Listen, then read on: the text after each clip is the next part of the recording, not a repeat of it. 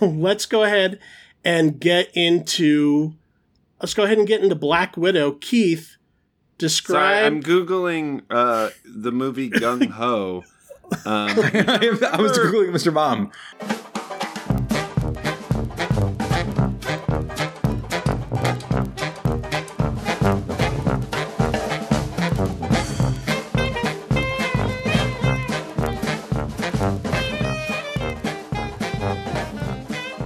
Welcome to another episode of the MacGuffin Podcast, the movie review podcast that dreams are made of. Keith Foster from San Diego, California.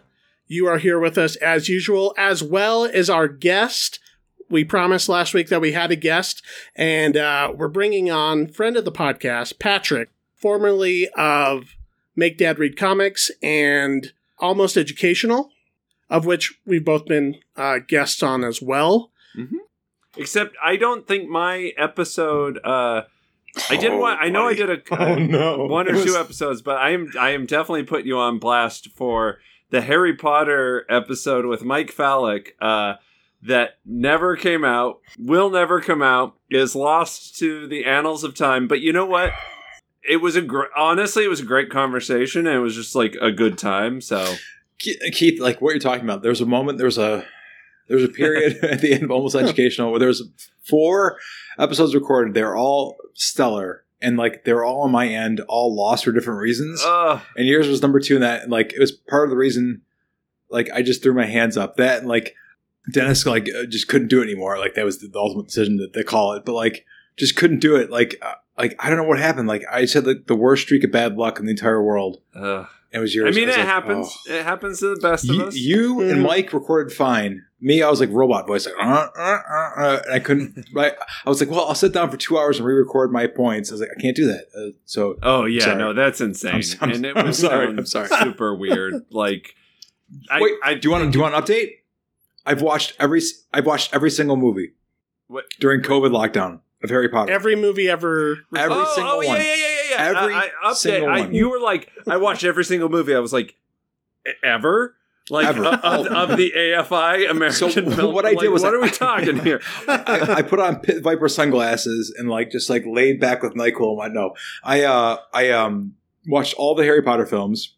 Okay. From start to finish. This episode is not about Harry Potter. Sorry. So just quick Reader's Digest. Cheers or jeers? Jeers in the first 3. Okay. Cheers and everything after that. That's basically correct. I loved it. Like the last 2 I loved. I was so into. In fact, they took them off streaming here on like whatever service I had them on. I went ballistic and like paid money to get the last 2. Oh, wow. Never would do that. Big. Thinking back 2 years ago to something no one will ever hear, where like I was the descending voice in that trio. Like I was wrong on all fronts. It was much better than I expected. I was like, these guys. Right. I was like, these guys are so smooth brained. What are they talking about the entire time? Like I just tuned out for a while. It was much better. Well, good to know. All good right. to know that you're a convert. You're still a squib, but yeah, that'd be more likely. Like I'm not gonna read the books, buddy. Come on, relax. Relax on that the part. Books are better. I don't think anyone expects that of anybody anymore. No, fair enough. Especially nowadays. Today, we are going to be talking about Black Widow. And I have, I usually, like I said before we started recording, I usually defer to Keith to fact check me on the comic book stuff. And I feel like I'm going to need it more this particular movie than other Marvel movies. But we also have you here, Patrick, and you are also a comic scholar. Oh. I'm sure you have, because you're also a school teacher, I'm sure you have used comic books in your classes more than once. More than once.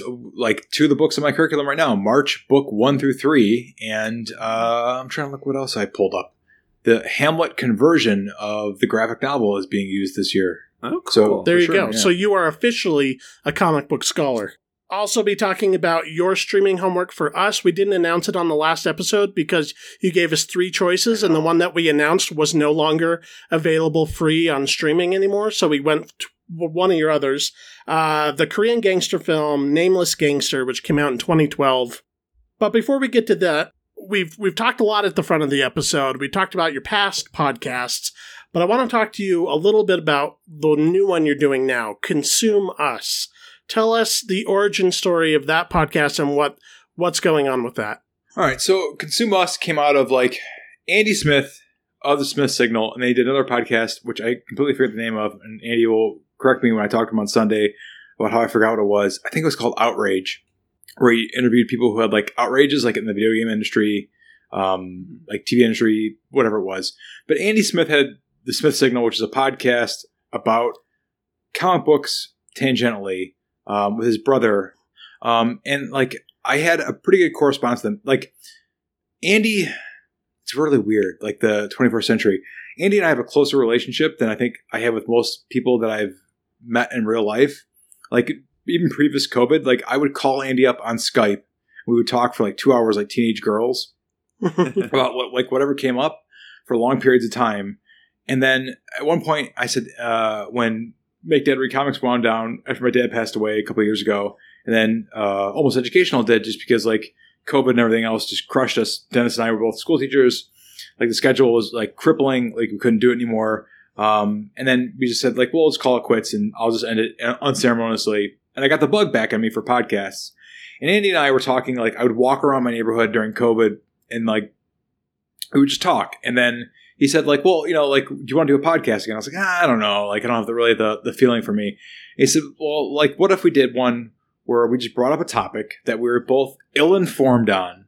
Looking at my notes as I'm looking at you through Zoom, they told me I had to speak into.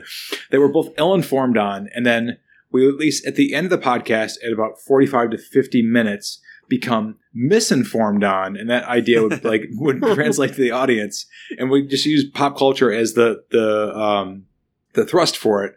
And I was like, I don't want to edit. I don't want to edit anything anymore. I'm bad at it. I'm bad at mixing my voice down. I'm bad at putting sound effects. He said, I like editing. So I was like, okay, you edit, and then I'll come up with some ideas. And so Consume Us is like the idea, the play on words is like, we are the consumers of the pop culture. There's a topic every week. The last topic was transformations. And then we just expose how little we know about like reality and how much we know about pop culture nonsense, essentially. So the last one, if you listen to it, Transformations, we talk about how much we know about xenomorph biology. And we end up just, you know, realizing that we learned nothing in biology in high school about like actual insects and like how a larvae work. Like my version of how I thought like flies come like maggots come out of meat was completely different than what Wikipedia told us. So that's the Okay. show. Yeah. No, and then he does a very good job of like putting sound effects and so forth. And probably we'll get like trademark strikes at some point for things that he put in, but like we're not large enough that anyone's listening to it, so I don't think it'll worry that much. You're probably fine. Yeah. I'm just looking at the breadth of topics that you've done so far. We have vampires, Yep. regional accents, and this Yep. is important because Andy is English. He's from the UK. He is. He's from Chester, England, which we discussed, like, is on the border of Wales, which is technically a different country. Mm-hmm. He's technically Welsh, so he's like not an Englishman. That was on the cutting room floor where I was blown away. I had to have him like describe what that means. And I got very confused that like one country has 4 countries. Right. Yeah. And you're from Michigan, so Correct. I would say that's part of the dynamic that's going on there is like the American guy and the English guy, like, Yeah. you know. I should have led with that. There's definitely a cultural like chasm at some point. Yeah, because he probably has not very different pop cultural touchstones, but probably different enough that, you know, like sometimes it's you know what I mean, like, Yeah. It's shocking, like stuff like, yeah, go ahead. I'm sorry. No, I was just saying, like, they have so much stuff that we don't get exposed to till a decade later, and vice versa. Yeah. It's really interesting, the relationship that America has with England, especially in terms of pop culture. I'm a little bit bigoted towards English people. Ooh, don't generally Whoa. speaking. Whoa. Just going forward, Cassidy does not represent the views of the MacGuffin podcast. I'm sure Andy is a wonderful person, but if you guys ever did like a topic about like who's more influential, Nirvana or Oasis, that might, make my brain explode. Oh my That God. gotta be your next topic.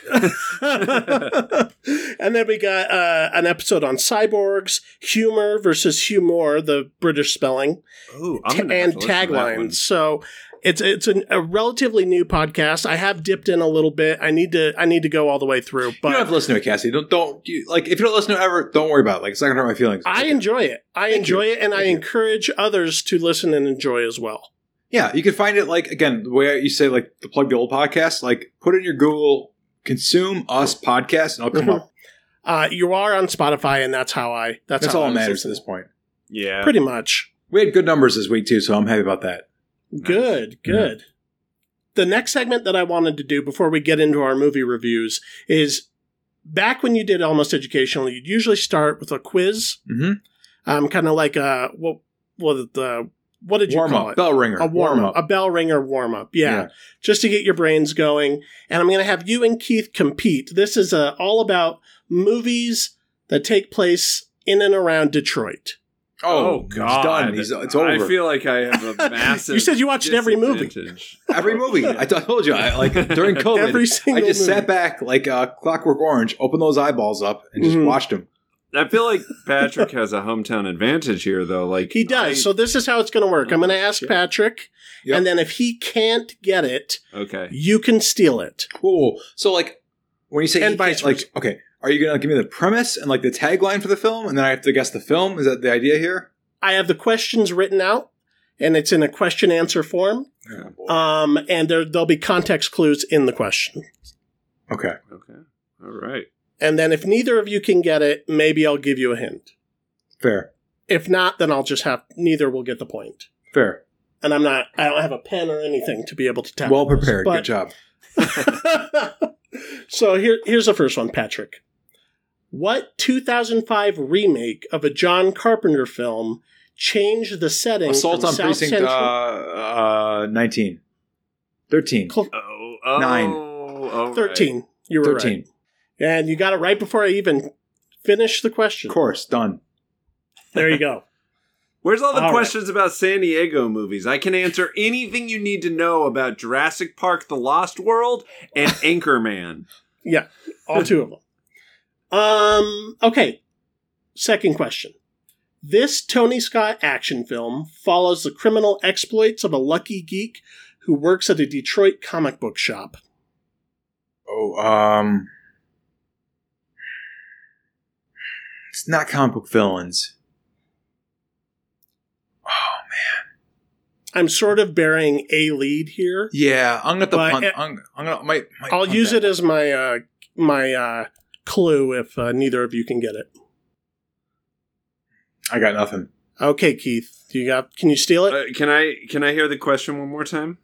This Tony Scott action film follows the criminal exploits of a lucky geek who works at a Detroit comic book shop.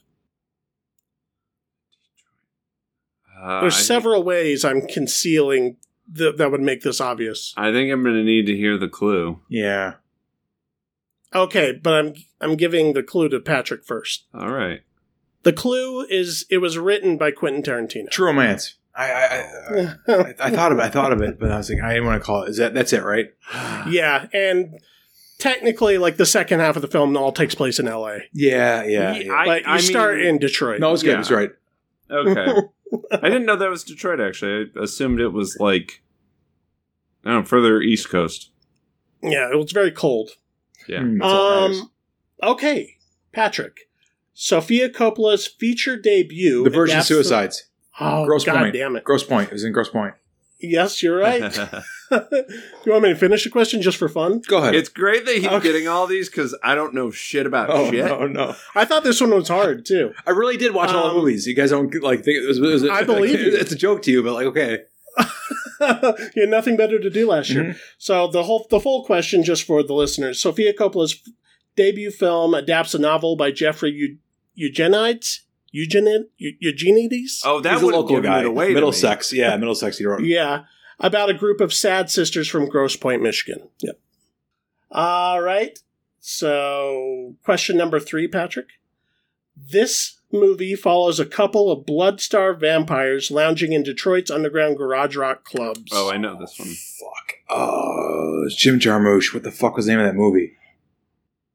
I'm ready to steal, baby. He can steal. I know it's Jim Jarmusch. I can't remember what it was called. Is this The Only Lovers Left Alive? Yeah, that's the one. Son of a bitch. Yes. It was.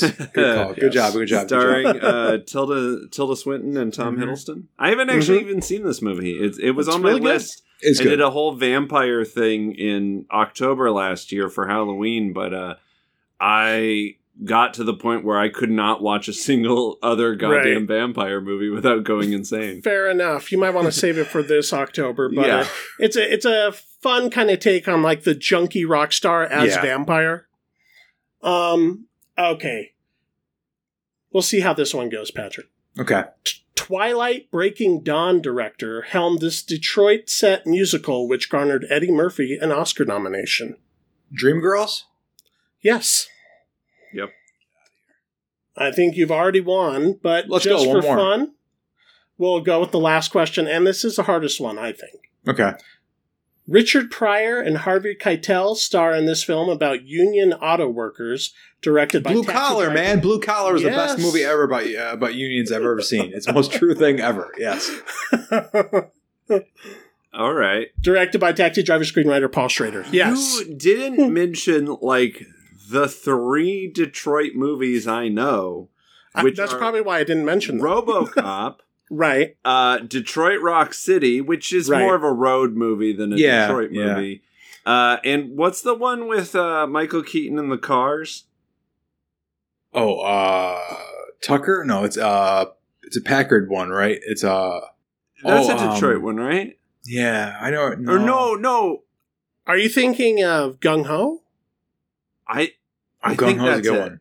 Yeah. I don't know if Mr. that's Mom. Detroit. Mr. Mom might be. Mr. Mom. Yeah, that takes place in Detroit. Yeah, Mr. Mom is. Yeah. No, I think I was thinking specifically of Gung Ho. Gung Ho I don't know is if too, I that's- think. I don't know if that's Detroit or not, I'm but pretty sure it wasn't in my list when I was looking up Detroit movies.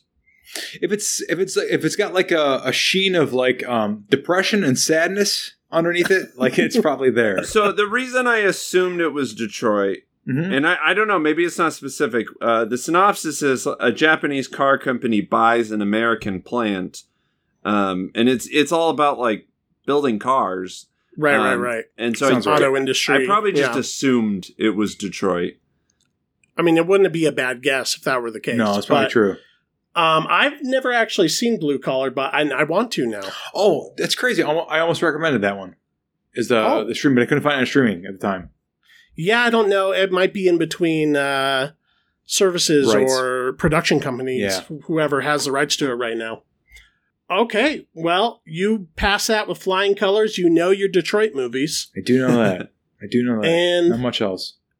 let's go ahead and get into Black Widow. Keith, you can go ahead and describe Black Widow to us. Okay, so while I'm describing Black Widow, I need to be perfectly clear about the timeline that this movie takes place, because apparently it threw my friend Ryan off, who went and saw I was it. all the way off. Yeah, me too. Actually, Yeah. yeah, I was. Here's too. the deal. Before we get into it, it's become very apparent in the last few Marvel movies that Civil War is a very important pillar in these movies that have come out. I've seen that movie exactly once in the theater. Okay. I remember very little about it other than how it diverged from the comic.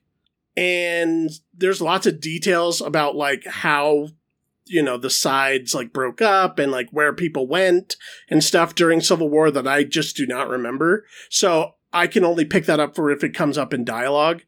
And also I do not remember who lived and died at the end of Endgame. So Jesus Christ, Cassidy. because I've seen that movie all right. once. So we're going into this movie with a handicap. So, okay. I don't even know where to start with you right now. What?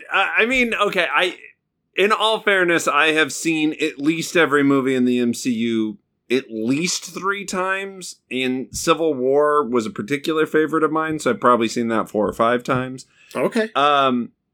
Okay, so Black Widow does take place after the events of Captain America Civil War, with Natasha Romanoff on the run from the United States government. She is trying to lay low. She's flying off the radar. She's trying to disappear because at the end of Civil War, she's originally on Tony Stark's side and on the side of the Sokovia Accords, and then she ends up kind of changing her mind and letting Cap go and letting him fly a Quinjet away. So that makes her a fugitive. So while she's on the run, she gets contacted by her estranged adoptive spy sister. It's complicated. Yeah, it's complicated. Relationship. She, at a certain point, while she was a young kid, she belonged to a family of sleeper Russian spies, sleeper agents, but that were posing as a family. And she was young enough, and her younger supposed sister, cover story sister, were young enough that the familial unit felt a little more real to them than maybe anybody else in the world. So Yelena, she is working for this mysterious Russian agency, I guess is the best way to describe it, where they brainwash girls and train them as widow sleeper agents. This all takes place in a thing called the Red Room, which they've mentioned in other MCU movies. Now we get kind of a bigger picture of what the Red Room is actually doing. So anyway, Yelena is on a mission, covert mission, and she gets exposed to this chemical that frees her mind, and the rest does follow. So after she is sort of freed from the chemical conditioning of the Red Room, she reaches out to Natasha because Black Widow thinks that she shut down the guy who was operating this. She thought that she killed him. Comes to find out that this secret organization is still operating, and they decide that they're going to take him down. And the only way to do that is to reach out to their covert adoptive parents, played by David Harbour and Rachel Weisz. So they kind of get this family unit back together in an attempt to take down this corrupt KGB organization that's training super spy female assassins. Yes. And David Harbour actually plays a pretty prominent Marvel villain in... he's the Red Guardian. The Red Guardian, yeah. They do make a mention to, I think, a more prominent villain, the Crimson Dynamo. Yeah. But in his past, he is a Russian super soldier. In his past has had some run-ins with Captain America and has sort of his Russian superhero glory days behind him. Right. Now, just as a way to open up the discussion, I'll ask this to both of you and you can tell me what you think. I noticed watching this movie that this is kind of the least superhero-y we've seen a Marvel movie in a while, other than the fact that we have characters like Black Widow who have appeared in Avengers films and things. And then with David Harbour's character, we got kind of a campy costume and everything. But basically, this is genre-wise more aligned with something like a movie like Salt or Columbiana, or like those kind of like female assassin movies. It's much more kind of espionage-y, paranoid thriller kind of stuff. Kind of similar, maybe tone and genre-wise, as something like Captain America Winter Soldier, which was going for something else at that time. A lot more grounded action, more gunplay, things like that. Less people shooting waves of superpowers out of their hands or flying and things like that. Go ahead. Two things. When you say superhero-y, do you mean like there's less costumes in this film than other films? Is that what you mean? I think... I think I mean on a genre level, like the way the story is kind of structured, it's more built around these mysteries that we're solving and double crossing and spies and spy versus spy and that kind of stuff. Like, Cassie, can I say 1 second? But, like, can we do spoilers yet or no? Like, no spoilers? No. Not yet. Not yet. Okay. So, in your mind, think of like where the third act takes place. I'll give you that. Okay. All right. I always call it the Kevin Feige destruction quota. Mm-hmm. That, and this is a thing, like he's mentioned it, or somebody somewhere has mentioned it, that things have to end in these big, elaborate, giant, explodey set pieces. Okay. No matter what the story is, I feel like people got to feel like they get their money's worth by the end of the movie. So by that point in the movie, things start to, when you get all your trailer shots together, right. So that's when it starts to feel a lot more like a Marvel movie. But up until that point, that's kind when of, it's a... I just need to interject that I think that's kind of funny because usually with the MCU, it's the third act where like the story starts to fall apart. I agree. And it's usually that, Yep. I guess that Feige destruction thing that usually kind of like the weakest point of most of the MCU. Yeah, movies. I mean, that's usually when things just kind of kick into autopilot, and it's all about just like, now we blow up the thing. Yeah.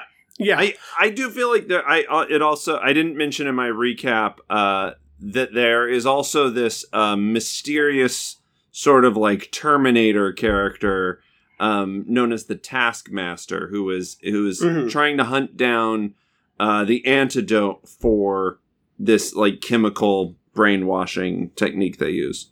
Right. And while I was watching that and some of the like hand-to-hand combat scenes and the fight choreography between Black Widow, Yelena, and Taskmaster, I was thinking to myself, Snake Eyes really has their work cut out for them coming up, because this is kind of doing that better than that movie probably you could. mean the G.I. Joe movie? Yeah, the new. Oh, okay. Yeah, that's coming up. Yeah, I get what you're saying about this being more along the lines of like Atomic Blonde or like, Yeah. But I feel like there's less like mythological stuff. There's less like we have to find the magic crystals. There's less like also, space opera.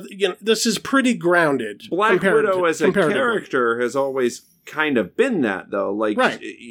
Like I would have been very disappointed if it had been like this weird cosmic journey or whatever. Sure. Because she's always just sort of been a spy. I mean, she doesn't even technically have like superpowers, right? Or a costume, to be perfectly honest, right? Like, there's no other than like the little widow symbol thing. I mean, black leather. Okay, we could get into nitpicky argument. There's costume elements, and when she is with other Avengers, I think obviously looks very. That's a good point. That's a good point. Yeah, right. Because of the contrast and stuff, but yes, technically it's more of like tactical gear. And they can get away with kind of movifying that a little bit more. Like she's not there's just also in a costume suit. Changes that occur in this film as well. Oh, wow. They gotta sell those toys, but like, doesn't it go back to like like the whole thing of like, I mean, I know it's been oversaid, but like all these Marvel movies are really like genre movies with Marvel characters in it. Like, I mean, like you mentioned Winter Soldier. Winter Soldier is like 3 Days of the Condor, Parallax View with like Captain America fighting guys in the elevator. Like, a little bit of Manchurian Candidate. Exactly. Yes. Exactly, Keith. And like, this is like, Mission Impossible, Atomic Blonde with, super soldier serum that's kind of like glossed over how it works. With a little bit of the Fast and Furious very much so, involved. Family. We're a family together, guys. Yeah. Well, yeah, and I think that some of that, the familial stuff is, I think, what kind of supercharges this and makes it more than just a retread of other, like, assassin movies. Mm-hmm. Assassin all by their own loan. They've been burned and the agent's got to come into the secret organization and, like, they've got no one to trust kind of thing. Yeah, I know what you mean. Yeah, but even then, even when they got nobody to trust, there's usually, like, 4 or 5, like, look at the Mission Impossible, like, Ghost Protocol, he's ghosted and he still has his whole team of Simon Pegg and Ving Rhames. Well, those became more like ensemble films as they went. Like, when it started out. To the franchise's credit, yes. Yeah. But the other thing I wanted to ask, based upon sort of the direction of this movie, do you think that the Endgame fans or the Guardians of the Galaxy fans or whatever are going to come to this movie and feel like the stakes are too low and too, for lack of a better word, normal because she's just after a Russian guy with glasses? Oh, that's a good question. I never thought of that like that. Like after we've seen them literally visit all the corners of the universe and multiverse and time travel, that this is going to feel so contained that's going to feel small? I'll let Keith talk first. I come to well, these movies I was gonna let you answer. That's fine. I do have a couple of I do have an answer to this. I think a couple things. And my answer will lead kind of more into my critique of the movie itself. I think there is something to be said about threats that fly under the radar, which in this case the Red Room clearly does. It is clearly a menacing presence. And I think there's something about the fact that it speaks to the vulnerability of these young women, that makes it to where, like, okay, this isn't necessarily an Avengers level threat, right, but somebody's got to take care of it. So I don't think in the terms of the MCU as far as scale goes, it doesn't feel like it's smaller or more insignificant to me. It just feels like, oh, this is an appropriate threat for Natasha to face by herself. Like, they keep making all these reasons why the Avengers can't be there, but I don't think they even necessarily needed that. I think this could have just felt like, oh, this is a Natasha mission all on her own. The other answer I have for you is, why the fuck did this movie come out when it did? Because I think the emotional core of this movie would be a lot more powerful if we hadn't sort of seen the result of Endgame. And spoilers if you haven't seen Endgame, but like ultimately knowing Natasha survives all of this just to die on some random planet. I think that as far as the release of movies comes, like, this should have come out when Captain Marvel came out. Right. And Captain Marvel should have come out fucking 7 years ago. For all that they've played into, like, the bigger, MCU story. Right. Okay. Patrick, did you have any thoughts on that? Yeah, I mean, like, a few years ago, I've separated myself from, like, looking at these things as, for me, there's like a tree that comes out of, like, being a fan of the comic books and then the film universe. And, like, those have branched off for long ago. And, like, I realized when I talk to people who, like these movies a lot, like, they like them for significantly different reasons than I like them. And, like, that's fine.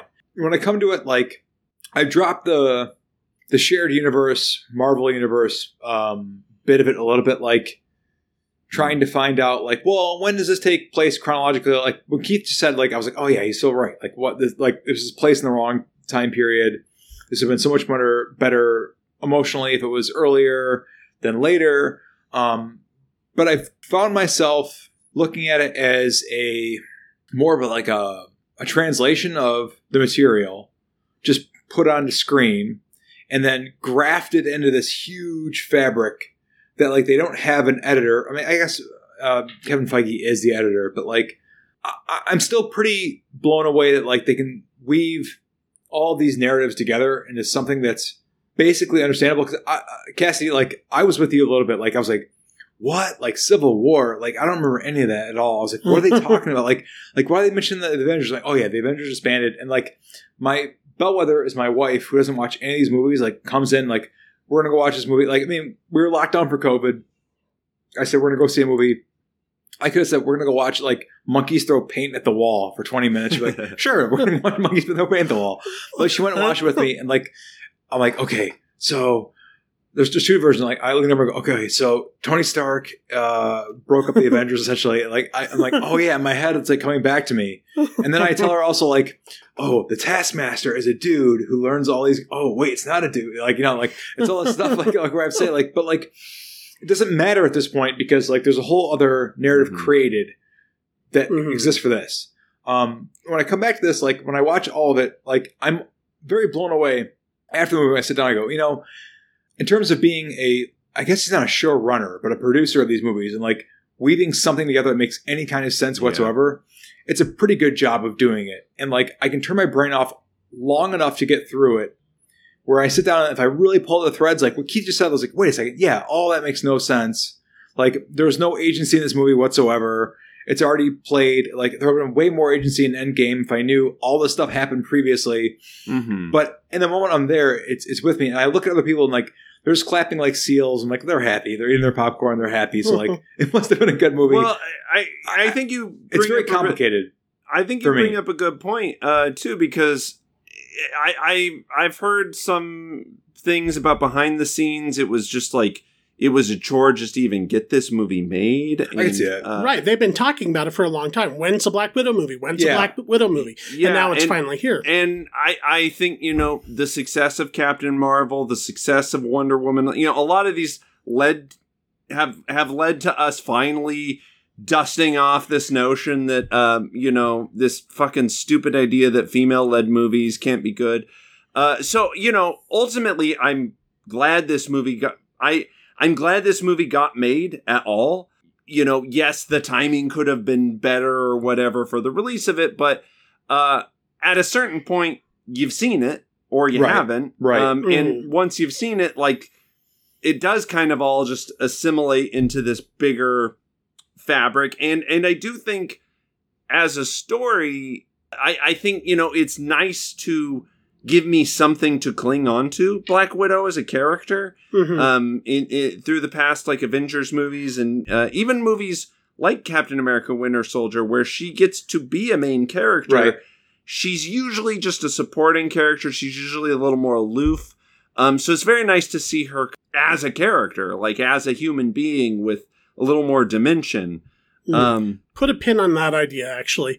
But what I was going to say about its placement in the MCU is now that there's so many movies, and they've been kind of jumping back and forth as it is with their release dates, now everything's streaming or everything's released on physical media, so there's already like the fan order of how you see these movies, and everybody has their preferred way of watching them. Like, well, it's like especially that conversation came up with this. They were like, "Where do I start?" And some people start chronological order. The chronological like with order. Star Wars, there's the hatchet cut. Like exactly, but that's not unprecedented. Like, I mean, Keith used to talk about Star Wars. Like, there's a Star Wars chronological order. Like, well, if you want the full spectrum, go back and read the Dark Horse comics that fill in the blanks to these things. But like, there's all that stuff. But like, with comic books, there's like these reading orders that like this is I guess the early internet. Like that's a good reading orders that like you like. Well, if you want the real full spectrum, read this reading order. Like, and people would make custom reading orders of how you're supposed to read things in sequence, and they would make more sense. And they weren't made by like an editor or the company. They were maybe like a fan who would like throw it together and say like, this is what I read, so like you should read it that way. I'm actually, the reading orders is a really good point, because most of the time when I read comic books, it's not based off of like the Wednesday they get released. Right. It's based more off of, I mean, because I pretty much only read like collected editions, and even those, you know, like if I read Marvel Civil War, for example. Right, you're only getting the Civil War title that they printed, whereas every fucking title in the Marvel universe at that time had a tie-in thing. So yeah, there's reading orders. It's like, well, you don't know why the Punisher acted this way if you didn't read this one Civil panel. War Punisher. I'll say this about both what me and Patrick were saying about not exactly remembering like what happened in past movies. I think this movie does a really good job with how to deal with exposition. And I think the reason that is they tie the exposition in with the dramatic arc, which is this family unit coming back together, because when none of them have seen each other for so long, when they're together, they have to talk about why they're getting back together. What are the pieces that they don't remember? What are, you know, they're all catching up throughout the whole movie, and in turn are bringing us along with them on this on the exposition, but it doesn't feel like dry exposition. It feels like emotional storytelling. Well, and I mean, it is too, because it is, like you said, it is sisters catching up, or no, that's a really good point.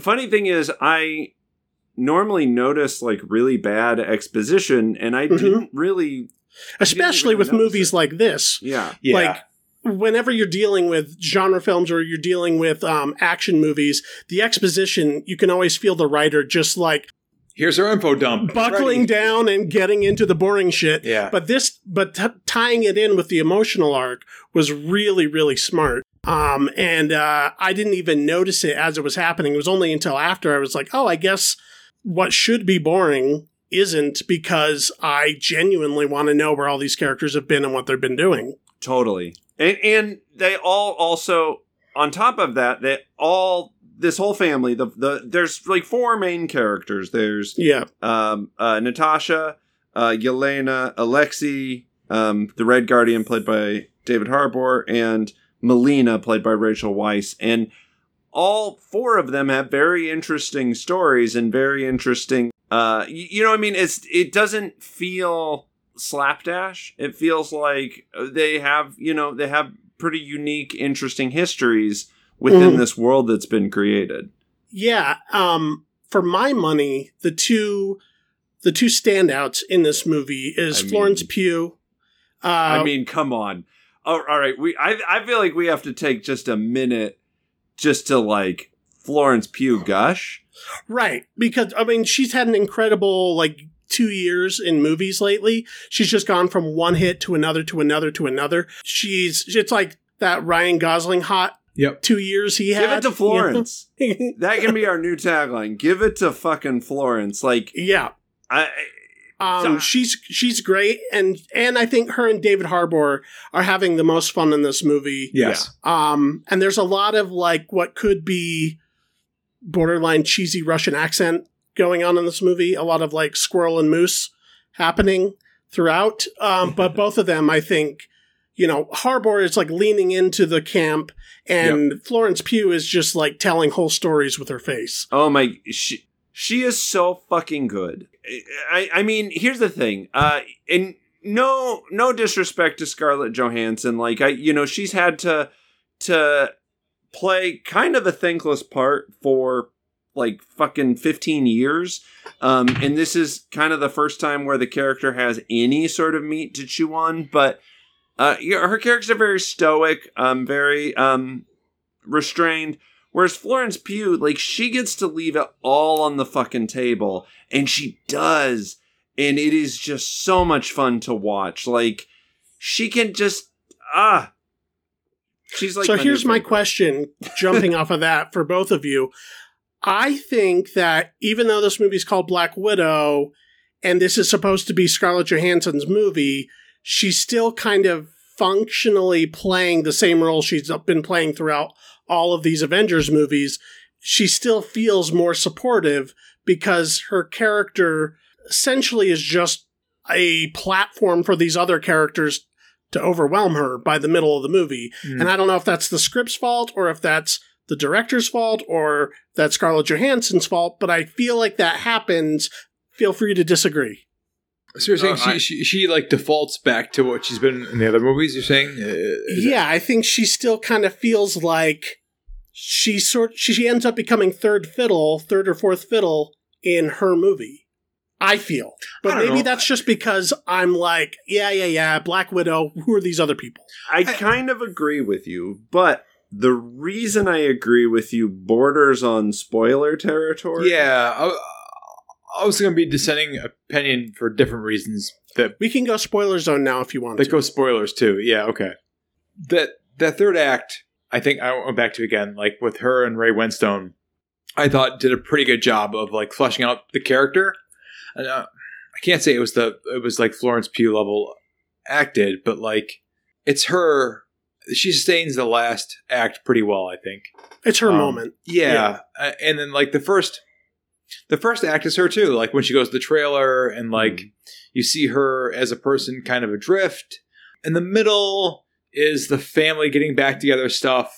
And then she sandwiches it with character development in the beginning and character development at the end, I think. I mean, that's my take on it. I don't know if everyone's going to agree with me or not. But like, I think it is ultimately her vehicle throughout. So my problem with the movie as a movie all hinges on the character of the Taskmaster, because they establish that it is kind of a pivotal thing for Scarlett Johansson. She was so desperate to get out of her situation. She was so desperate to rid her life of the Red Room that she would forsake all of her connections at that time to join S.H.I.E.L.D. And to do that, she had to kill Ray Winstone's character. She had to Dreykov. And they had this moment, and she knew that his daughter was in the room, and she still decided to give the hit order. And boom, she is directly responsible for the death of a child. And then within the movie itself, spoiler zone, they reveal that the Taskmaster is this daughter. She miraculously survived. And it's just, to me, a little too neat and a little too, it's okay. You aren't actually a bad person. You're not wading into this morally gray zone. She survived. Like, yeah, she's a bad guy now, but you have this moment of redemption. Whereas I think the more interesting choice is letting her fucking deal with that a little bit more. And so I think I kind of agree with you, Cassidy, in that there is definitely a more interesting arc for this character, and I think that's kind of a script issue, personally.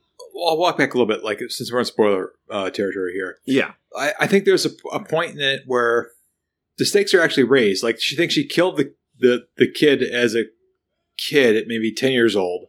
Mm-hmm. And then there's a revelation of, like, well, you didn't kill her. You maimed her and turned her into basically the Terminator, right? Yeah. Under control. Like, you did a worse thing than even killing her. Like, you took her autonomy away, made her this mindless killing machine. And I mean, sure, but it's a movie version of that. Right? No. I agree with you. Like, and then they have this moment then, like, where she's locked in the cell, and then the same moral dilemma is set up again, right? Where, like, this girl that is now essentially a monster, right? Like just this unfeeling monster is programmed to go do tasks for her father, Taskmaster, and she has this moment where she can, like, let her stay in the cell, let the James Bond space station fall down and kill everybody. But then she lets her out, they fall to the ground, and then she does the MacGuffin of, doing the spray stuff to get her to come to. And there's not this moment of, like, hey, you blew me up when I was 10 years old, and then I was a slave to my vile father, and I killed dozens of people, and I'm scarred for life, and I have implants in my brain. Like, it just goes, Mom, I'm a good guy. I'm a good person. I'll let you go. And, like, it's a very Deus Ex Machina cop-out where, like, there's these, like, 3 or 4 moments leading up to that point that you laid out, Keith, where, like, it could be a bit of a turn of a screw, of more of a moral dilemma, and it just, like, skirts all that. And maybe if they had used it that way, and it is nice that they give her kind of this moment of, like, because lately, especially compared to, like, the DC Universe movies, I'm a sucker for, like, those hero moments where it's like the character shows us why they are a hero versus, they're not just a super powered chaos engine. Right. So I like that she does have this moment of, like, well, now I can make the right choice. Right. I just feel like it just felt a little wishy-washy, and I don't know that Black Widow she's not Superman. She's not Batman. Right. Like, I don't necessarily need her to be as heroic as some of the other characters. She, as a character in the comic books, is allowed to be a little more morally gray. So I didn't necessarily need that moment. And I feel like it kind of, and I know that there's been a huge fucking annoying fanboy, like, outcry about Taskmaster. My problem wasn't that it was different than the comic books or whatever. It was that the character I think did a disservice to the emotional arc of the story. Yeah. Well, I feel it's kind of crammed in there at the end. Like it's way too much to chew on to just throw in the third act. You know, this big twist, this big reveal, and then you already have all these other emotional stakes that you've been building throughout the whole movie, and then it's like, here's a big helping of this family issue. Can we deal with this in 15 minutes before everything blows up? And I felt like there was enough other stuff going on. Plus, I feel like it was a little bit of a disservice to the character of Taskmaster. Just that, like all we needed to see was Taskmaster do moves of these other people. And we see Taskmaster, like, throw the shield, and we see, like, use the Hawkeye bow. But, like, I wanted, and like the Black Panther claws, but I wanted more of that, and I wanted it to be more specific, I guess. Well, like the idea of like, I mean, the horror of, you know, Taskmaster in the comics is a guy who's a mercenary who trains in all the skills. He has like, what is it, Keith? Like sense memory. He memorizes everything that he does. Yeah. And his reflexes can instantly mimic it, which is cool and whatever. But like, in the film, like you could just have the woman whose daughter of Ray Winstone. What's the Draco? Draco. Russian, very Russian evil name. Bad accent. Ray Winstone, like slipping a Cockney at all times. Like, oh wait, pears and apples, governor. I actually at moments forgot he was supposed to be Russian. Me too. Right. But like the idea is like, you know, I agree, Keith. Like have her watch all those videos. Mimic all those moves, all that stuff, like build it up.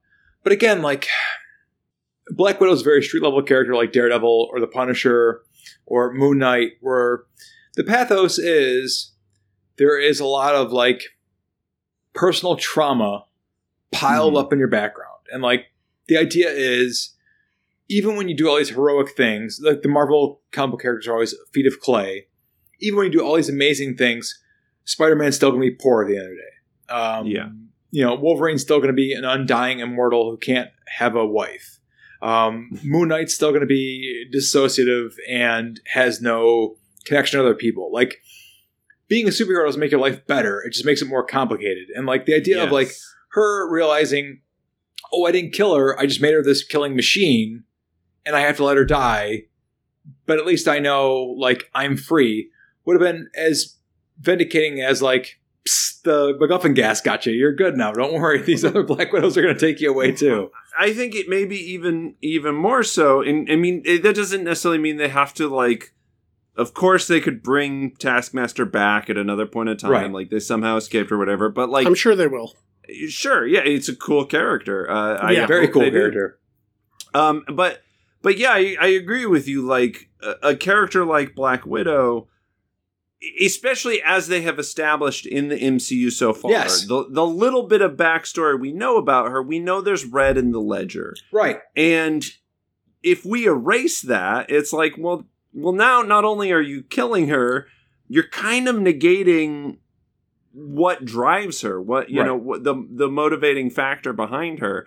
And you're also like, it kind of, and maybe I'm looking into it a little too much, but, you know, it also kind of like softens that relationship she had with Hawkeye, which was one of the more solid, you know, foundations for both of their characters. Like, I just feel like that twist itself was kind of a thorn in the lion's paw of otherwise, to me, a very satisfying, you know, like spy action romp. I agree. Yep. Yeah. Most of my issues with the movie come down to the third act, and that I don't have as like complicated feelings about the Taskmaster as either of you. I just felt like it was a lot to introduce at such a short period of time to deal with it. In short, narratively, I agree with you. I think that twist maybe could have worked had they introduced it a little sooner to give it. Agree. Yes. Right, or maybe just have it at like literally in your post credits thing, and then deal with that in the next installment, whatever it's going to be.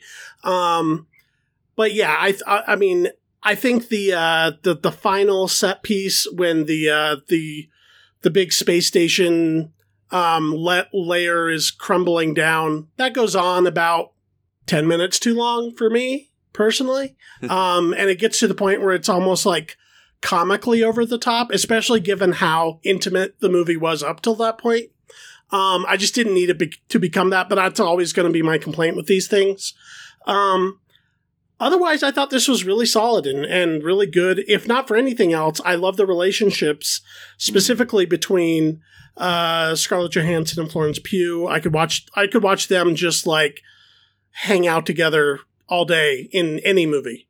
Well, and that's what I mean when they kind of make Natasha more of a character. Like even beyond all this, superhero motivation stuff. Like we actually get to see her interact with someone that she has more intimate knowledge with, and that in and of itself informs us of the character, and I think that's really cool. And it breaks down her barriers a little bit, and she's not just the cool S.H.I.E.L.D. agent who's just, she actually has to respond to something on a level that's different than we've seen. And a term I'm not particularly fond of, it unMary Sues her a bit. Like it gives her some vulnerability.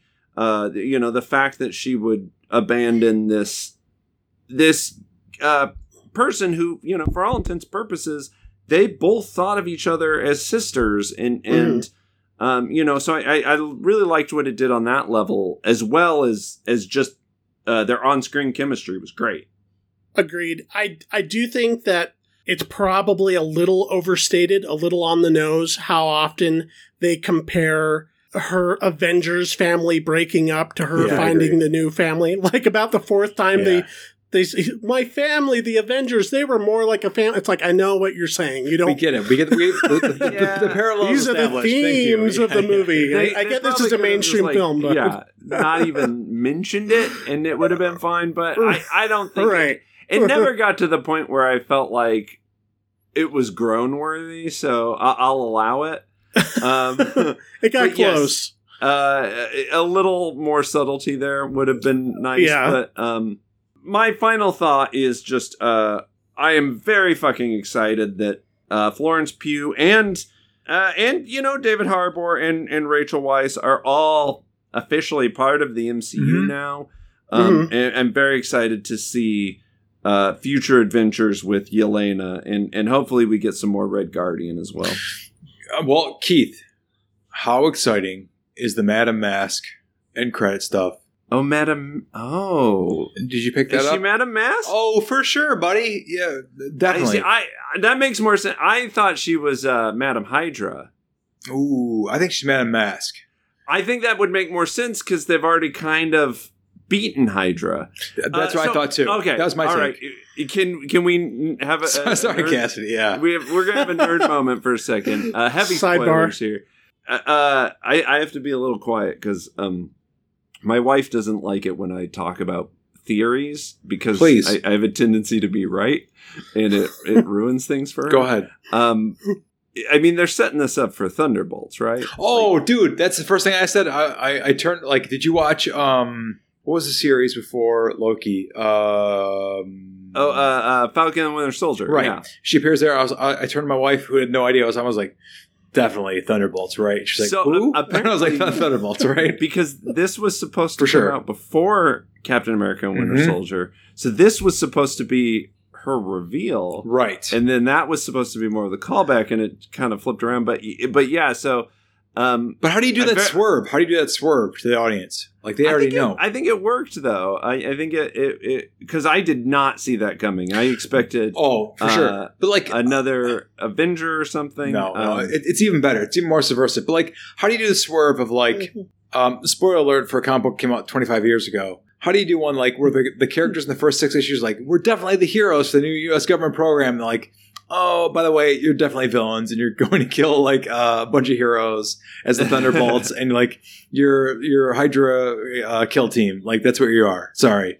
So I think I really like the way they are putting the team together. And so for those of you who don't know, Julia Julie Louis-Dreyfus has had a Yeah. cameo in both this and Falcon and Winter Yep. Soldier, and she's playing kind of a Nick Fury type of role, but with a twist. And I very much like the way they are setting it up for the MCU in playing her Me like too. this anti-Nick Fury Yes, and perfectly. this like Perfectly. Avengers with an edge kind Yeah. of thing, but we know it's going to be much more than that. And at a time where the Avengers aren't really a solid team Which anymore. is perfect. You know? Yeah, it's a good wedge. Like, again, Iron Man's dead, Cap's Right. retired, Thor's in space. I'm very excited for this has been the thing where after Endgame I was like, I don't know how they're going to get me back into the MCU, that's a and I'm good- like, anti-Avengers team. I love it. So if for some reason you don't have Wikipedia and you can't look this up, like the Thunderbolts is a swerve. Like the Thunderbolts is the idea that who was it, Keith? Is it Thunderbolt Ross was the one who put the team together initially? I actually don't know. That makes sense why it's called the Thunderbolts. I think it's what it was. But like the idea is like Hulk's stepdad or father-in-law, Thunderbolt Ross, who shows up in this movie in the very beginning with William Hurt. Is it William Hurt? Yeah. Is sets up a team. Like, you know, it's military. Like, oh, fuck off. Set up a clandestine team. I don't know what it's all about. Walks away, and the team is led by Clinton Barton, Hawkeye, who all think that. Well, Clinton Barton thinks that they're heroes. In reality, they're like a kill team for Hydra, who get together like all the misfit superheroes together. And their first mission, they go out and like just waste a whole bunch of like low level heroes. And they come back like, I don't know what we're really doing here. Like, I like killing people, but like, why are we killing people? And like it's Baron von Strucker who comes out and says like, well, because we're bad guys. And like at the 6th issue, you're like, oh shit, we're reading a villain comic and we thought it was a superhero comic. But I don't know how you make that sway in the 21st century. I think there are. So that's what they're building up to. Yes, now. exactly. Like, Yeah, everyone's supposed to think like they're all heroes, but they're really like villains being sent as like to go wipe out superheroes. I think they're doing it very smart in that they're putting the team together like they did the original Avengers team, right? Like the first few MCU movies, the end credits was always some kind of Cap with Nick Fury or Tony Stark or someone bringing them into this thing, and I think they're doing it really well with Julie Louis-Dreyfus. Is like, that worked for them. Let's do my version of it. And you know, we already know these characters have an edge based off of, what was his name? Walker's turn. Wyatt Walker. As U.S. agent.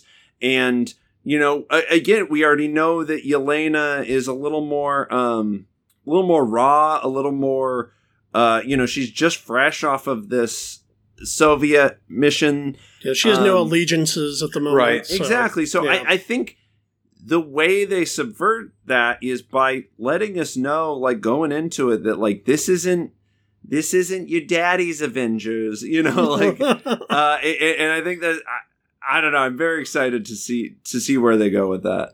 John Walker. I mixed together the actor's name and the character's name. John Wyatt was it's Wyatt. Whose kid is he? He's someone's kid, right? He's Russell. Wyatt Kurt Russell. Wyatt Russell. Yeah. There we go. Is he Goldie He's Hawn's? Kurt Russell's kid. Yep. But not Goldie Hawn? That I don't know. I probably they've been together. Ooh, that sounds forever. right. About 32 years old, so be right. Yeah. Right? Yeah. Before we get Nameless Gangster, can I run to the bathroom one more time? Yes, but before you go to the bathroom, Yes. what do we all give Oh yeah. Black Widow? I'm giving it a solid B. Okay. Well, are we? Again, I feel like kind of. I feel like there's both a movie curve, or there's the movie grade and the MCU curve. I think it's pretty decent on both. I'd probably give it a B both ways. I think I would probably give it a B plus as a movie, and with the MCU curve, it might have an A minus. I think. Ooh. As far I think as, you're drunk on the hype a little. Well, here's the thing. That Thunderbolts talk. Yeah, I'm the Thunderbolts comparing- talk. I'm excited. Here's the thing. I'm comparing it to solo standalone Marvel features. This is her first one. Yeah. And it's not an origin story. It's Yeah. not. That's a good point. That's a good point. It throws us into the deep end, and it just is like, you know, Has a as good much villain. as you need to know about Yeah. the character already. And so, as far as solo standalone first movies go, this one's a high bar for me. Okay, Patrick, what do you give it? And then you can pee. I'll split the difference. B+. Okay. For all the reasons mentioned. Very cool. Now we're in the bathroom. Okay, let's go ahead and get into the streaming homework, which Patrick assigned to us.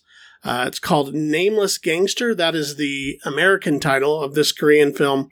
I'm not even going to try to attempt the original Korean title. The Korean title. I'm looking at it. It's like looking at the full alphabet. It is the full alphabet of Korean. It's all in there. Because it's the rules of time, of the time. Right. War and crime, and the golden age, the bad guys. I'll let you describe, Patrick, what is happening in this film. So, I love East Asian gangster movies since I was a kid.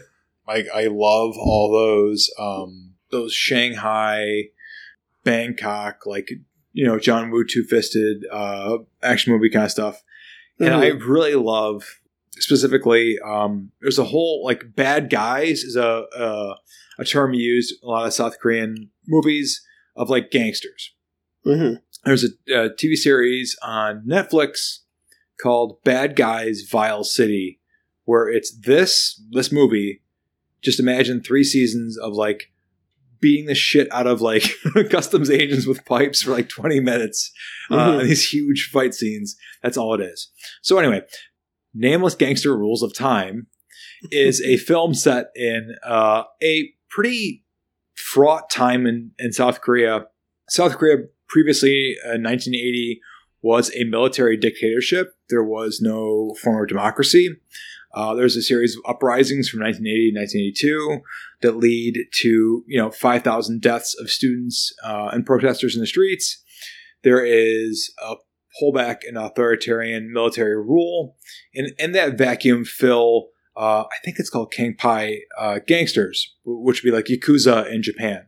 And they fill the void of the military dictatorship as democratization takes place, especially in Busan in the 80s and 90s, where the film is primarily set. Corruption and crime run rampant, and it's really hard to tell who is a customs agent, who is a federal agent, who is a gangster, because they all kind of blend together. And the movie does not do a great job of presenting this in a normal timeline because it jumps from period to period. It begins in 1990 when you get this crackdown after 10 years of kind of tumultuous period, especially in the southern end of South Korea, where the rule of law is installed and the first people to get cracked down on are corrupt officials and gangsters. And Busan businessman, I'm going to butcher his name, Chow Cho-hun, is embezzling tons of money. He is locked up and getting the shit beat out of him in a prison and gives up this whole long list of stuff he did the past decade. And then the rest of the movie is essentially it's laid out as if you were to think of Italian mobster movie in America, because this is the reason I picked it was compared to a Scorsese film. And I don't think it quite fits that mold because the main character is middle-aged, fat, and very not masculine. Is the only way I can say it. Not two-fisted and strong. Chow, he's not as he's not as overbearingly gangster. No, he's not. He's not De Niro tough guy. He's not cool. He's not cool at all. But he has zero chill. No, but he's super connected to everybody from his clan to the business world to the gangster world. He is the nexus that connects all these parts together. Mm-hmm. And you see his rise in connecting, and the prosecutors, because that's in the beginning of the movie. He starts out as a corrupt prosecutor, right? He is a corrupt customs official. At the beginning of the movie, right.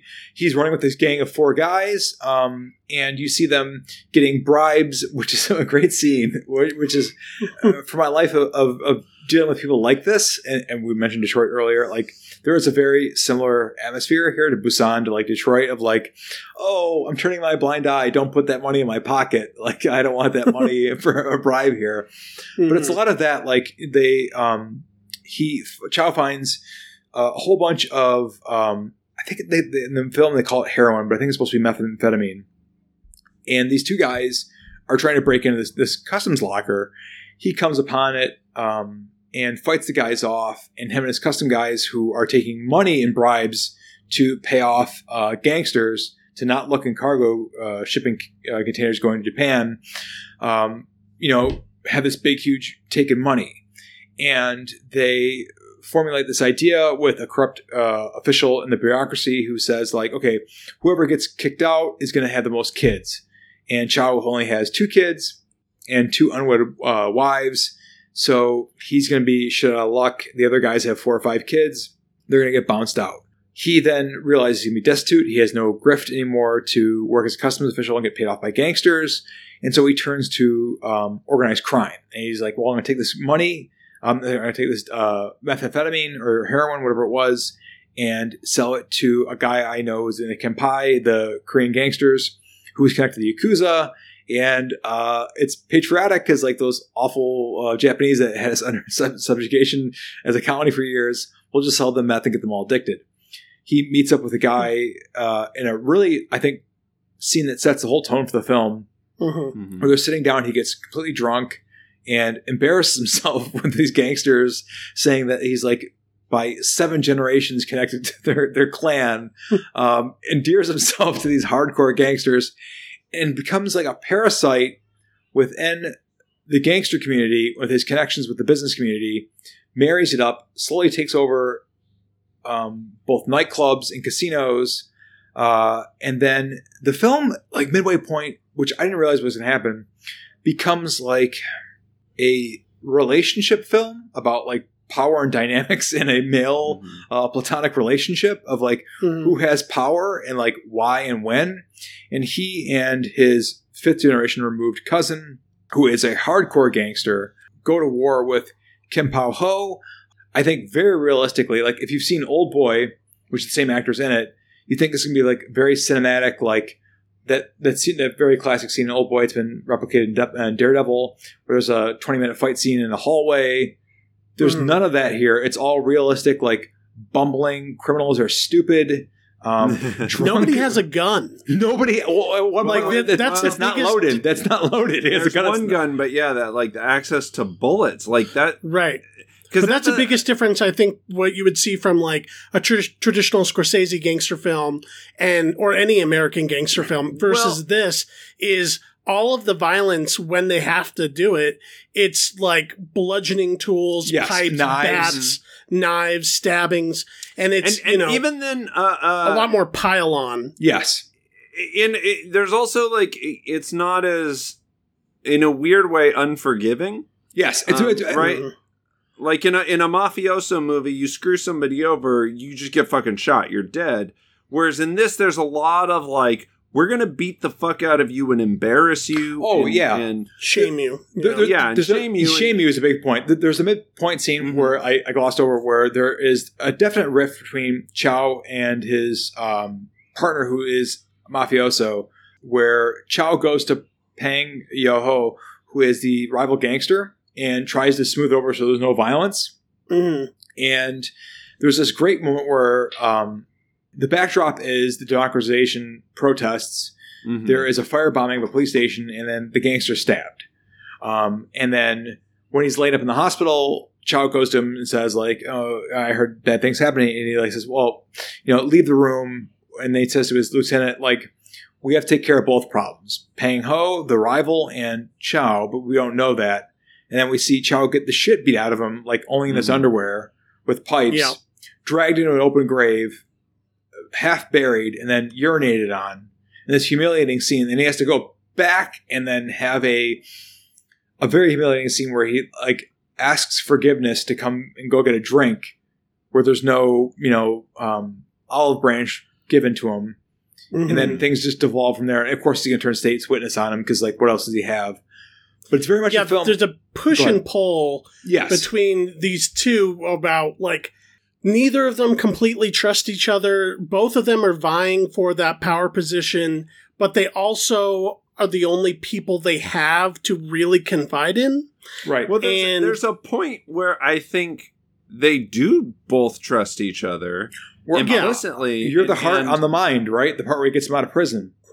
Oh, yeah. And it's like, there's a point when they're very connected, and then there's kind of a time jump of 2 years where oh god, I'm gonna fuck up their names. Where Choi, there you go, where he kind of gets too big for his britches. Like he, it's very interesting to me because this is a movie about this gangster who like connects all these worlds, these like underworlds to legitimate business, and it's all based off of like fucking genealogy and family connections. He'll like, there's like a scene where he goes and like looks up his family tree to find that connection. Yes. So he can fucking exploit that. Yes. Mm-hmm. And I thought that was so cool and just different because he's such a fucking scumbag idiot and goon. Yes.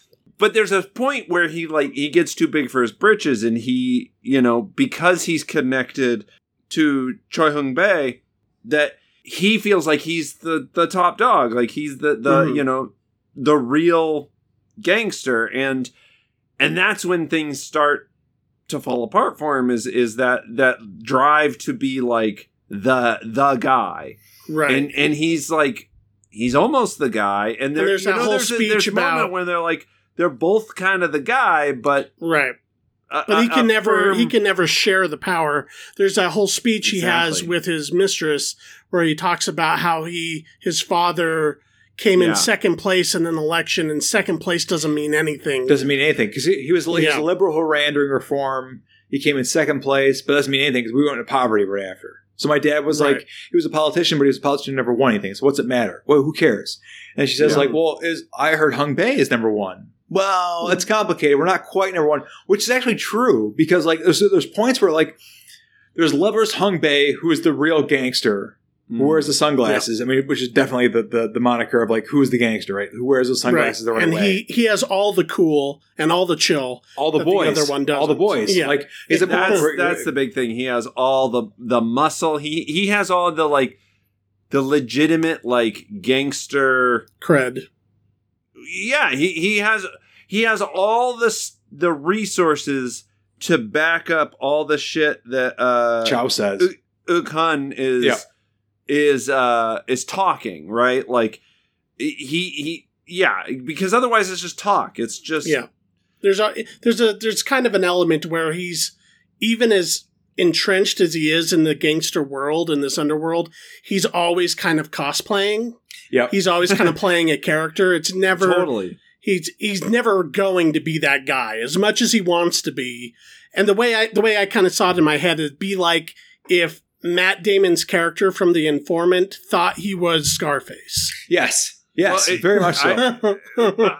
Chow brings in his brother-in-law, who was the Taekwondo. Yes. Guy, who's like, he knows Taekwondo. He's a real badass, and like he starts to believe like he's a real badass, and that's like his only muscle. And like the lieutenant of Hung-bae is like this guy this whole time who like you can tell is like a killer, like a guy you would not fuck with. He's like gonna fuck you up, a real hard dude, and he accuses him of bribes at one point. And the Taekwondo master of Chow, and like Hung-bae's guy is looking at him like, okay, like whatever you say, like I'm not gonna mess with you. And he keeps pressing him. He says like, I know Taekwondo. And then Hung-bae's lieutenant just kind of goes, okay, whatever, and lets him walk away. And then no Taekwondo just grabs a pair of beer bottles and just bashes him in the back of the head and knocks him out. And like says like, okay, whatever Taekwondo, you know, I get you to have the beer bottle, I win. And like walks away.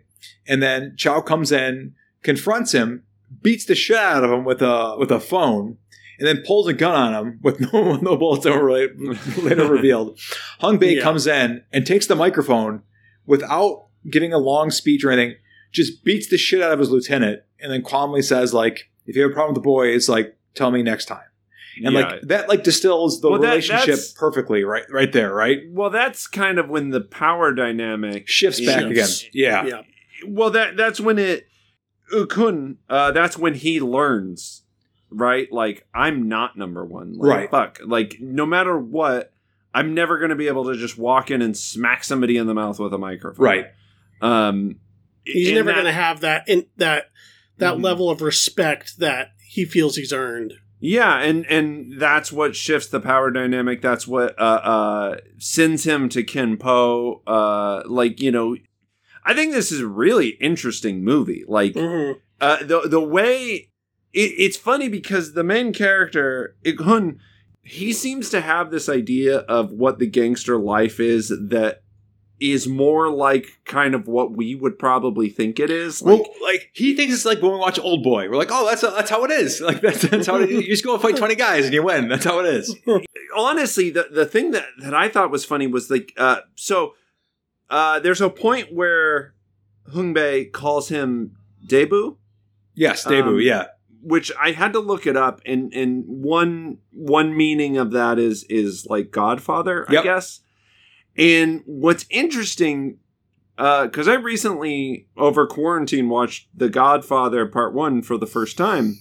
And it is very much like that's what he has in his mind. Yes, right? Because Marlon Brando in The Godfather isn't physically intimidating.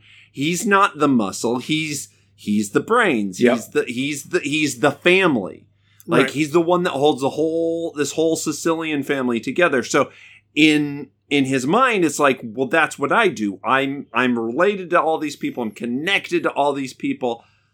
That's my thing. So I'm the guy. He has this very like, I'm the Godfather. Like, that's what his interpretation of this gangster lifestyle is.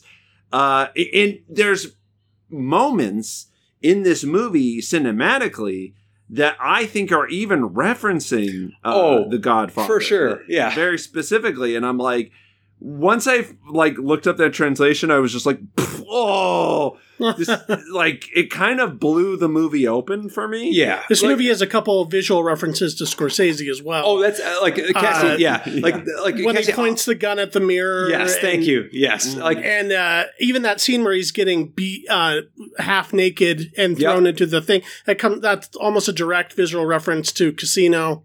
Cassie, my question is this movie a subversion like Scorsese movies in reality? Like, is that what this is? I had to do some homework for this movie.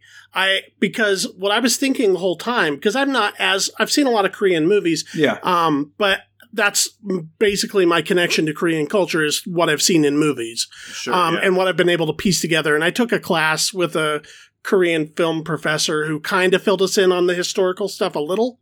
But I was thinking about, this is a archetypal gangster film. Very much so, yes. And Korean films, particularly the ones that do well in America, are often referencing American cinema. So I'm thinking, the big thing about gangster movies is they are a sort of send-up or parody or a this kind of cynical critique of the American dream and capitalism. Yeah. So what fuels criminal capitalism but neoliberalism, basically? And so I had to read the history of these two decades, the 80s and 90s, to see what were the economic conditions similar or different to the American conditions that would breed this kind of fantasy, this kind of power fantasy that is, I would think sort of uniquely American in the case of the American gangster film. And I was able to, Patrick explained it to us with the regime changes and stuff and how the gangsters came in, filled those power voids. And then the way that transitioned to a more kind of standard capitalistic neoliberal Americanized globalized economic system in the 90s. And the way that both of those systems were sort of informed by the fall of the Soviet Empire and at the time, the fall of communism and the responses from both of those governments to that. So all of that I was trying to read about to try and get a bigger context for how this plays into this Korean gangster narrative.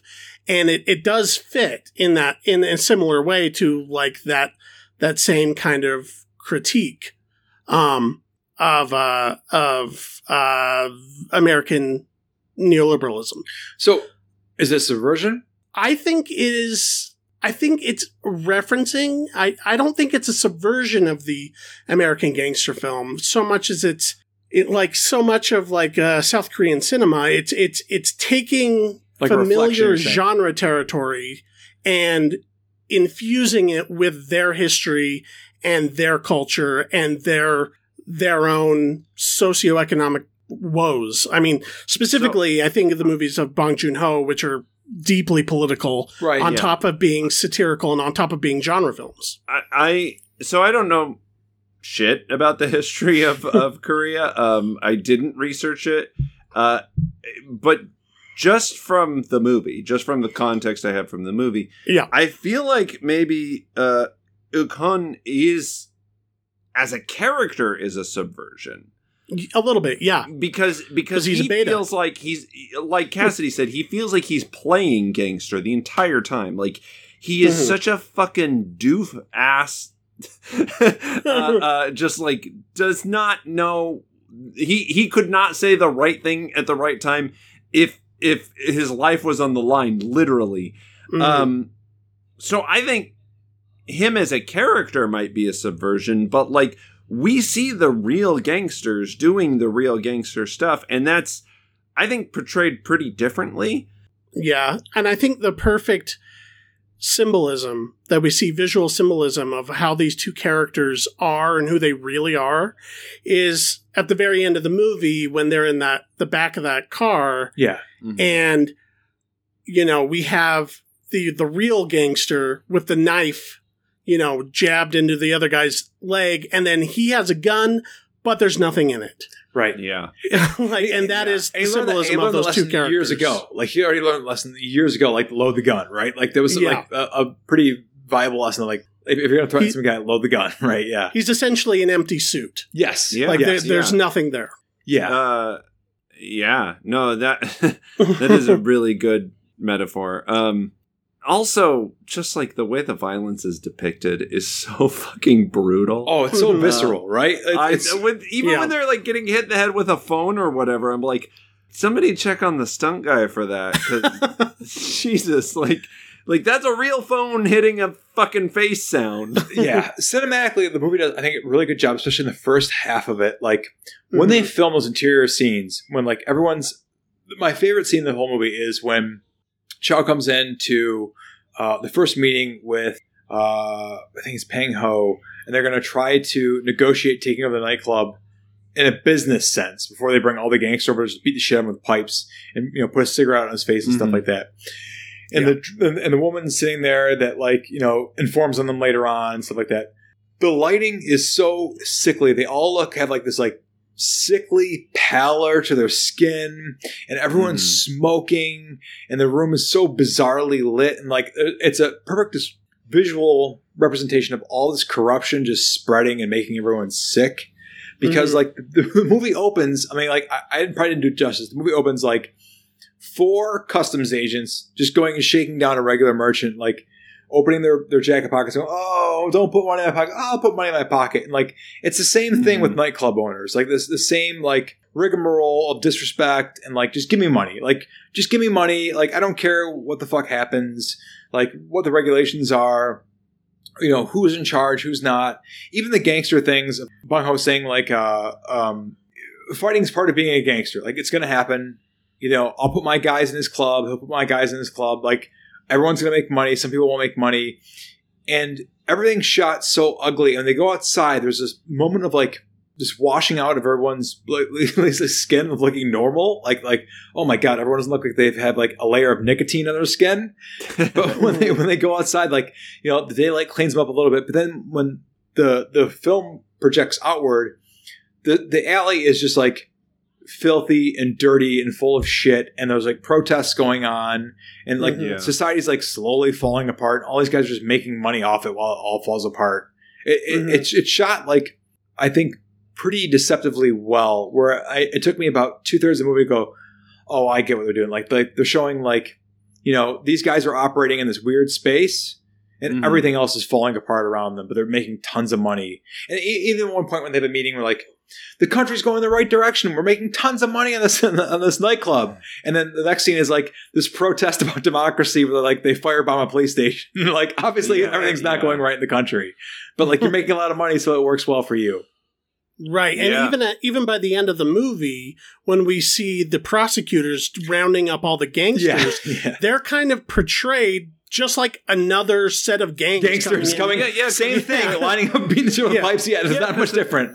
The people who are rounding them up are using the exact same tactics. Yeah. It's like extrajudicial and beating people with these fucking bats. Yeah. Oh my God. Essentially just arresting people on the streets and blackbagging them. Yeah, exactly. No due process, nothing. The film opens up, we don't have any idea what's going on. Like, it's someone being held in a prison, getting the shit beat out of them. You realize, oh, that's a protagonist. Like what's going on? Like, oh, they're pumping for information. Oh, the prosecutor is beating the shit out of him, like, personally. Oh, that's what's happening. Like, the movie kicks off from there. A very interesting point is that the prosecutor walks into the fucking prison, and this is before we see all the criminals doing their criminal shit. Yes. He walks in with a one of those like bamboo bats that you use for where are they, like fencing bats? Yes, exactly what it's kendo stuff. Yeah, sword fighting, and he just beats the fuck out of him,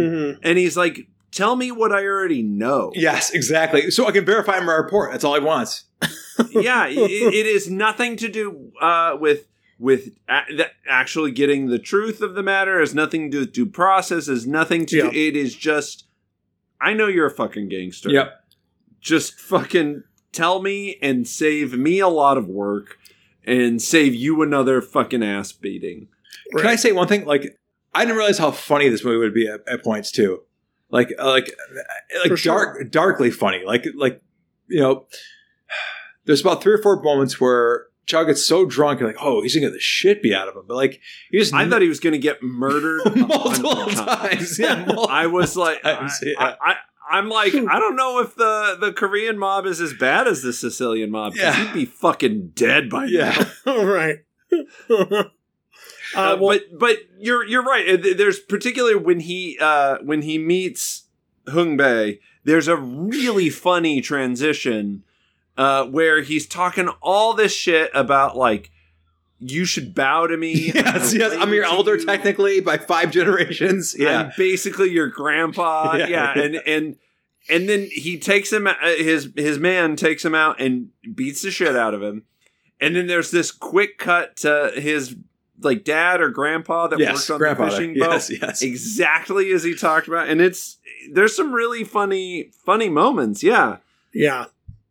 Yeah, this is a great movie, and if you're a fan of Korean cinema, specifically action, the Korean action movies or K-thrillers and stuff like that, this is right up there with them. It is I think it's a little bit more historically dense than like something like I Saw the Devil or something where you can just like kind of turn your brain off and just enjoy the plot dynamics. That's true. This one is a little bit more informed by what was going on at that time. But this one's clearly not made for Western audiences, I don't think. Like not as much. Yeah. But here's the thing. I know very little about Korean politics, and you could pick up it. If you're familiar with like gangster stuff, I think there's enough genre trappings that and enough context clues that you're not going to be totally lost. You might be like, wait, what do you... Oh, okay, that's what... You know what I mean? Mm-hmm. But I think the movie is put together well enough that you don't need all the context to get what's going on. No. I think you're given enough in dialogue, a little bit. They fill those gaps in. I think there's even like a prologue or something kind of explains the history. The end? Yeah. The historicity a little bit, but and ultimately it's about the relationship between two people, between these two guys. Yeah, the drama works regardless. So I appreciate you bringing this one to the pod. I don't think we said at the beginning, but if you want to watch this film, Nameless Gangster, you can look it up on Tubi, which is a free streaming site. You can sign on as guest. You don't even have to make a profile, and you can watch it. You just have to watch ads every now and then, but it's worth it. This is a good one. Yeah, I really enjoyed this movie, and I probably would have never heard about it had you not brought it up. And we also during COVID went through a gangster phase, so a lot of this stuff. Me too. That's where it came up. That's where it came up on my list of gangster movies to watch. All right. Well, before I get into all of the stuff, next week, me and Keith are going to be talking about for our streaming homework, The Killing of the Sacred Deer on Netflix. Oh, it's a wild one, buddy. Yeah, I'm excited. It's a wild I like one. Yorgos Lanthimos is a nutcase filmmaker. So It's a wild one. I'm excited to see it. It's a wild one. But before I get into all of our stuff, Patrick, where can people find you? Tell us the name of your podcast again and where people can find you on social media. The name of the podcast... social media is a big problem. The name of the podcast is Consume Us. I guess it's all one word. Consume Us Podcast. Just punch that in Google. It'll show up on Spotify, whatever it is. Fingers crossed. Apple, if you're still an Apple podcast person, it'll be on there. On social media, we have Instagram. It is @ConsumeUsPod. And then Twitter, which I'm slowly getting off the ground, is @ConsumeUsPod as well. Again, if you want 45 to 50 minutes of hearing me and a British guy a Welsh guy who lives in Britain talk about something in pop culture and try to give you the most definitive thing. I'll give you an example. Okay. So this is a film podcast I'm on right now. So we did taglines from movies because I was telling him how I miss there used to be in this house it's gonna be a rockin'. There was a tagline in the movie poster, right? So we made movie poster and taglines what works, what doesn't work. I ended up being Cassidy would know who is the guy who has the watch and Zodiac. Who is the killer that they think is the killer? The main suspect, John Lynch. Yeah.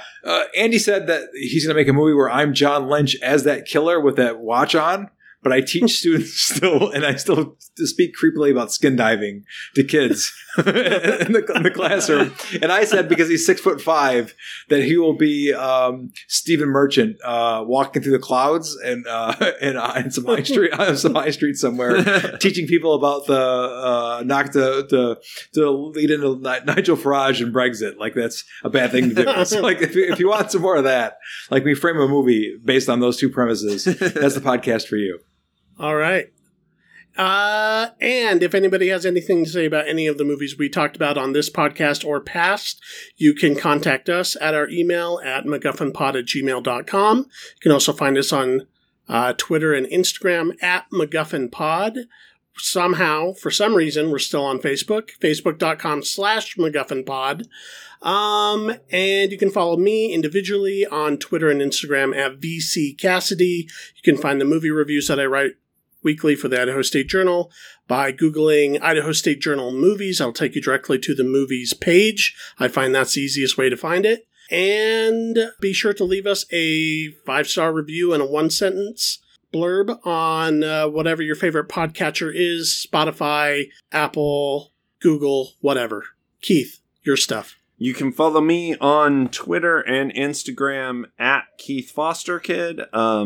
But get off of Twitter. It's trash. No one needs to be on Twitter. Keith's mad because I owned him today. You did not own me. This is for another episode when we do not have a guest present. That's okay. We will get into it.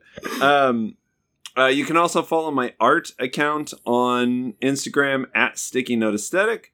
I'm currently doing a free giveaway. My Comic-Con at home art drop giveaway. If you follow Sticky Note Aesthetic on Instagram and no, you don't even have to and tag 3 friends on any of the posts I've made about Comic-Con at home, just follow and tag 3 friends at Sticky Note Aesthetic. You will be entered to win a free 11x11 oversized sticky note commission from me. I pay for the shipping. It's as long as it's within the domestic United States. Sorry, Andy. Sorry. I ship it to me. I'll ship it to Andy. I've done it before. I actually did just have someone message me outside the United States. Get a hold of me and we'll figure, if you win, we'll figure out what the shipping cost would be. We'll figure it out. Okay. If you're willing to split some of the cost with me. Sorry. I just want to get my Instagram out there. I just want to get my artwork out there. So I don't give a shit. So check that out at Sticky Note Aesthetic. All right. And that is the end of the episode as a motorcycle is blasting past my window. Perfect. No fireworks, no concerts, no drunken people in the streets, except for me and the podcast. That worked out well. Thank you for your cooperation. Okay, bye.